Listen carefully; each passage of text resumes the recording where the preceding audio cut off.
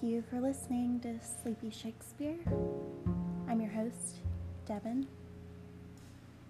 Tonight we're going to get part 2 of Act 4. On the last episode we did Act 4 scenes 1 and 2. Tonight we'll do Act 4 scenes 3 and 4.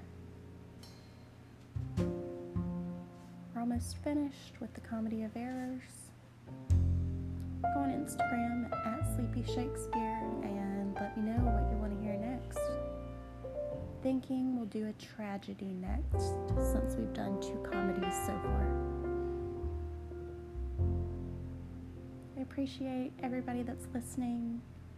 Shout out to the listeners in the Ukraine, Belgium, and now Australia.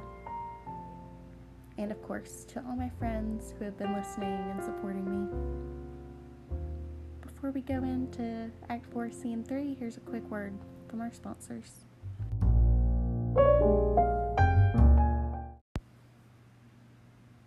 Act 4, Scene 3, a public place. There's not a man I meet but doth salute me, as if I were their well-acquainted friend. And every one doth call me by my name. Some tender money to me, some invite me, some other give me thanks for kindness, some offer me commodities to buy. Even now a tailor called me in his shop and showed me silks that he had bought for me, and therewithal took measure of my body. Sure, these are but imaginary wiles, and Lapland sorcerers inhabit here. Master, here's the gold you sent me for. What, have you got rid of the picture of old Adam new apparelled? What gold is this? What Adam dost thou mean? Not that Adam that kept the paradise, but that Adam that keeps the prison, he that goes in the calf skin that was killed for the pro-legal, he that came behind you, sir, like an evil angel, and bid you forsake your liberty. I understand thee not. No, why, 'tis a plain case. He that went, like a base vial, in a case of leather, the man, sir, that when gentlemen are tired, gives them a sob, and rests them. He, sir, that takes pity on decayed men, and gives them suits of durance. He that sets up his rest to do more exploits with his mace than a Morris pike. What, thou mean'st an officer? Aye, sir, the sergeant of the band, he that brings any man to answer it that breaks his band. One that thinks a man always goes to bed and says, God give you good rest. Well, sir, there rest in your foolery. Is there any ship puts forth tonight? May we be gone? Why, sir, I brought you word an hour since that the bark expedition put forth tonight, and then were you hindered by the sergeant to tarry for the hoy delay. Here are the angels that you sent for to deliver you. The fellow is distract, and so am I, and here we wander in illusions. Some blessed power deliver us from hence. Well met, Master Antipholus. I see, sir, you have found the goldsmith now. Is that the chain you promised me today? Satan, avoid, I charge thee, tempt me not. Master, is this Mistress Satan? It is the devil. Nay, she is worse. She is the devil's dam, and here she comes in the habit of a light wench, and thereof comes that the wenches say, God damn me. That's as much as to say, God make me a light wench. It is written, they appear to men like angels of light. Light is an effect of fire, and fire will burn, ergo, light wenches will burn. Come not near her. Your man and you are marvelous merry, sir. Will you go with me? We'll mend our dinner here. Master, if you do, expect spoon meat, so bespeak a long spoon. Why, Dromio? Marry, he must have a long spoon that must eat with the devil. Avoid, thou fiend, what tell'st thou me of supping? Thou art, as you are all, a sorceress, I conjure thee to leave me and be gone. Give me the ring of mine you had at dinner, or, for my diamond, the chain you promised, and I'll be gone, sir, and not trouble you. Some devils ask but the parings of one's nail, a rush, a hair, a drop of blood, a pin, a nut, a cherry stone, but she, more covetous, would have a chain. Master, be wise, and if you give it her, the devil will shake her chain and fright us with it. I pray you, sir, my ring, or else the chain. I hope you do not mean to cheat me so. Avaunt, thou witch! Come, Dromio, let us go. Fly pride, says the peacock, mistress, that you know. Now, out of doubt, Antipholus is mad, else would he never so demean himself. A ring he hath of mine worth 40 ducats, and for the same he promised me a chain. Both one and the other he denies me now. The reason that I gather he is mad, besides this present instance of his rage, is a mad tale he told today at dinner, of his own doors being shut against his entrance. Belike his wife, acquainted with his fits, on purpose shut the doors against his way. My way is now to hie home to his house, and tell his wife that, being lunatic, he rushed into my house and took, perforce, my ring away. This course I fittest choose, for 40 ducats is too much to lose. Act 4, Scene 4, a street. Fear me not, man, I will not break away. I'll give thee, ere I leave thee, so much, to warrant thee as I am rested for. My wife is in a wayward mood today, and will not lightly trust the messenger that I should be attached in Ephesus. I tell you, 'twill sound harshly in her ears. Here comes my man, I think he brings the money. How now, sir? Have you that I sent you for? Here's that, I warrant you, will pay them all. But where's the money? Why, sir, I gave the money for the rope. 500 ducats, villain, for a rope? I'll serve you 500 at the rate. To what end did I bid thee hie thee home? To a rope's end, sir, and to that end I am returned. And to that end, sir, I will welcome you. Good sir, be patient. Nay, 'tis for me to be patient. I am in adversity. Good, now hold thy tongue. Nay, rather persuade him to hold his hands. Thou whoreson, senseless villain, I would I were senseless, sir, that I might not feel your blows. Thou art sensible in nothing but blows, and so is an ass. I am an ass indeed. You may prove it by my long ears. I have served him from the hour of my nativity to this instant, and have nothing at his hands for my service but blows. When I am cold, he heats me with beating. When I am warm, he cools me with beating. I am waked with it when I sleep, raised with it when I sit, driven out of doors with it when I go from home, welcomed home with it when I return. Nay, I bear it on my shoulders as a beggar wont her brat, and I think when he hath lamed me, I shall beg with it from door to door. Come, go along, my wife is coming yonder. Mistress, respice finem, respect your end, or rather, the prophecy like the parrot, beware the rope's end. Wilt thou still talk? How say you now, is not your husband mad? His incivility confirms no less. Good Dr. Pinch, you are a conjurer. Establish him in his true sense again, and I will please you what you will demand. Alas, how fiery and how sharp he looks. Mark how he trembles in his ecstasy. Give me your hand, and let me feel your pulse. There is my hand, and let it feel your ear. I charge thee, Satan, housed within this man, to yield possession to my holy prayers, and to thy state of darkness hie thee straight. I conjure thee by all the saints in heaven. Peace, doting wizard, peace, I am not mad. Oh, that thou wert not, poor distressed soul. You minion, you, are these your customers? Did this companion with the saffron face revel and feasted at my house today, whilst upon me the guilty doors were shut, and I denied to enter my house?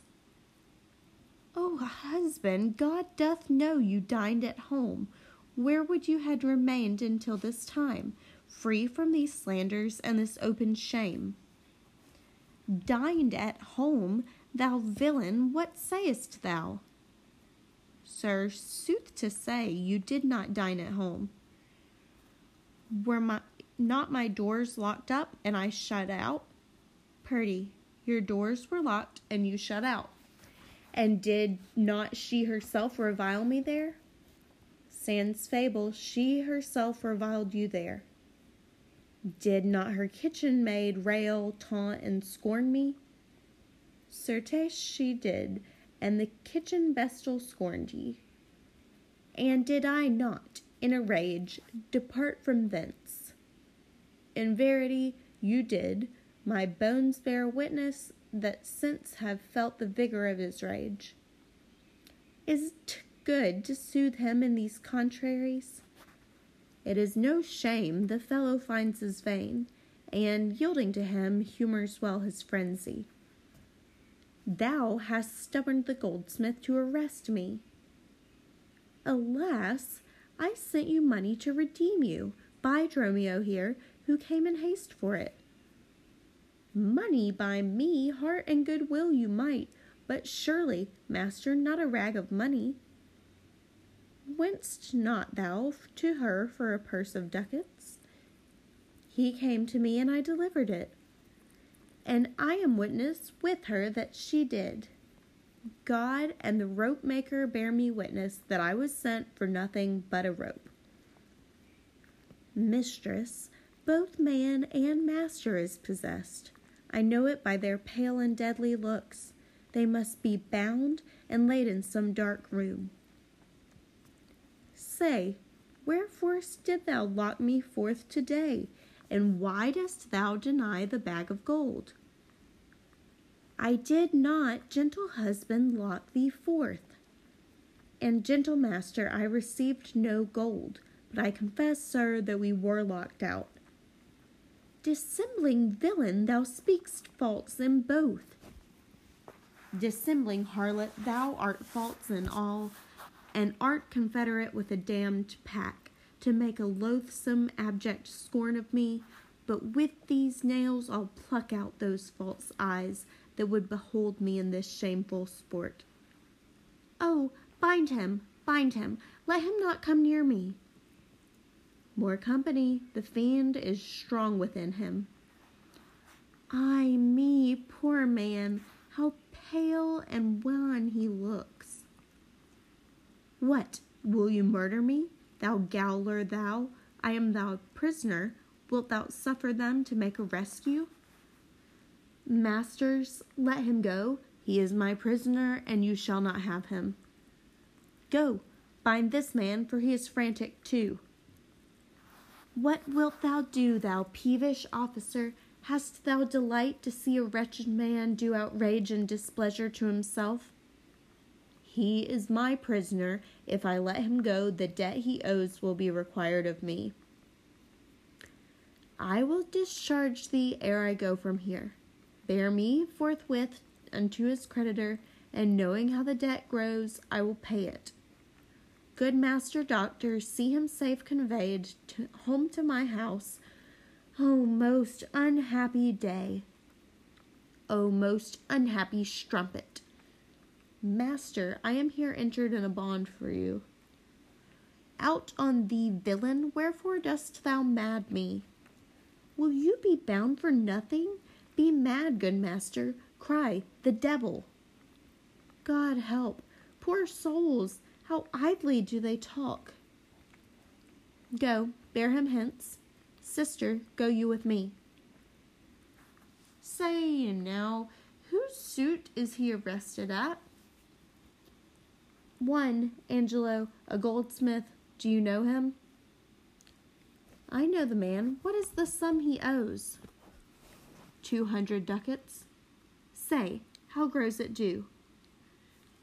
Due for a chain your husband had of him. He did bespeak a chain for me, but had it not.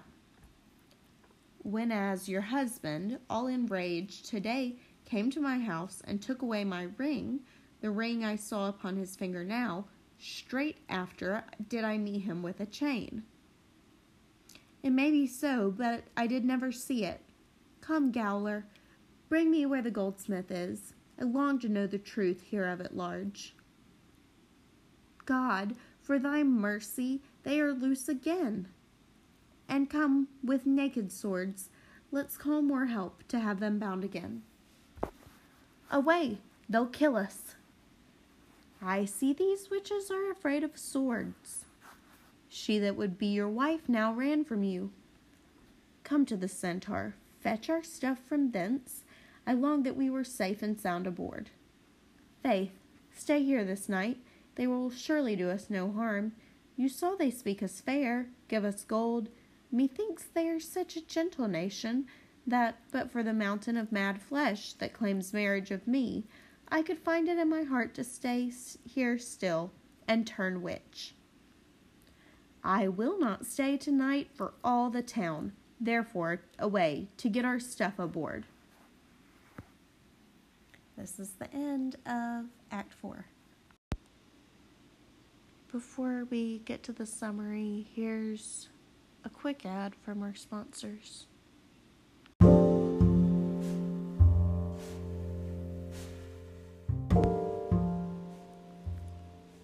I'm sorry this episode is coming so late. I've been sick, had no voice, busy with work, sick again, busy with work again, and I'm finally getting to the second half of Act 4, and I'll be trying to catch up, get Act 5 out for you, and get back on track. Now we'll go into our summary. In Act 4, we see it culminate with Adriana having her husband bound in a dark room. The doctor, who we know at the time doctors were more into remedies than true healing, so he's going to do a bit of a ritual, and he's going to bind Antipholus and Dromio in a dark room. They take them off to do this, and the parts that you couldn't catch were some of the stage directions. So the doctor and assistants leave with Antipholus and Dromio of Ephesus. Then Antipholus and Dromio of Syracuse enter, and they think that the prisoners have gotten loose. But Antipholus and Dromio of Syracuse, the visitors in this town, are still going to leave tonight. Dromio thinks this is quite a charming little witch village, and he would be willing to stay and turn witch, but the very ugly kitchen maid is in love with him and thinks he's getting married, so he doesn't want to stay either. Antipholus says, "Go pack our stuff, we are leaving now." In the next episode, we'll get to Act 5, the final act of the Comedy of Errors.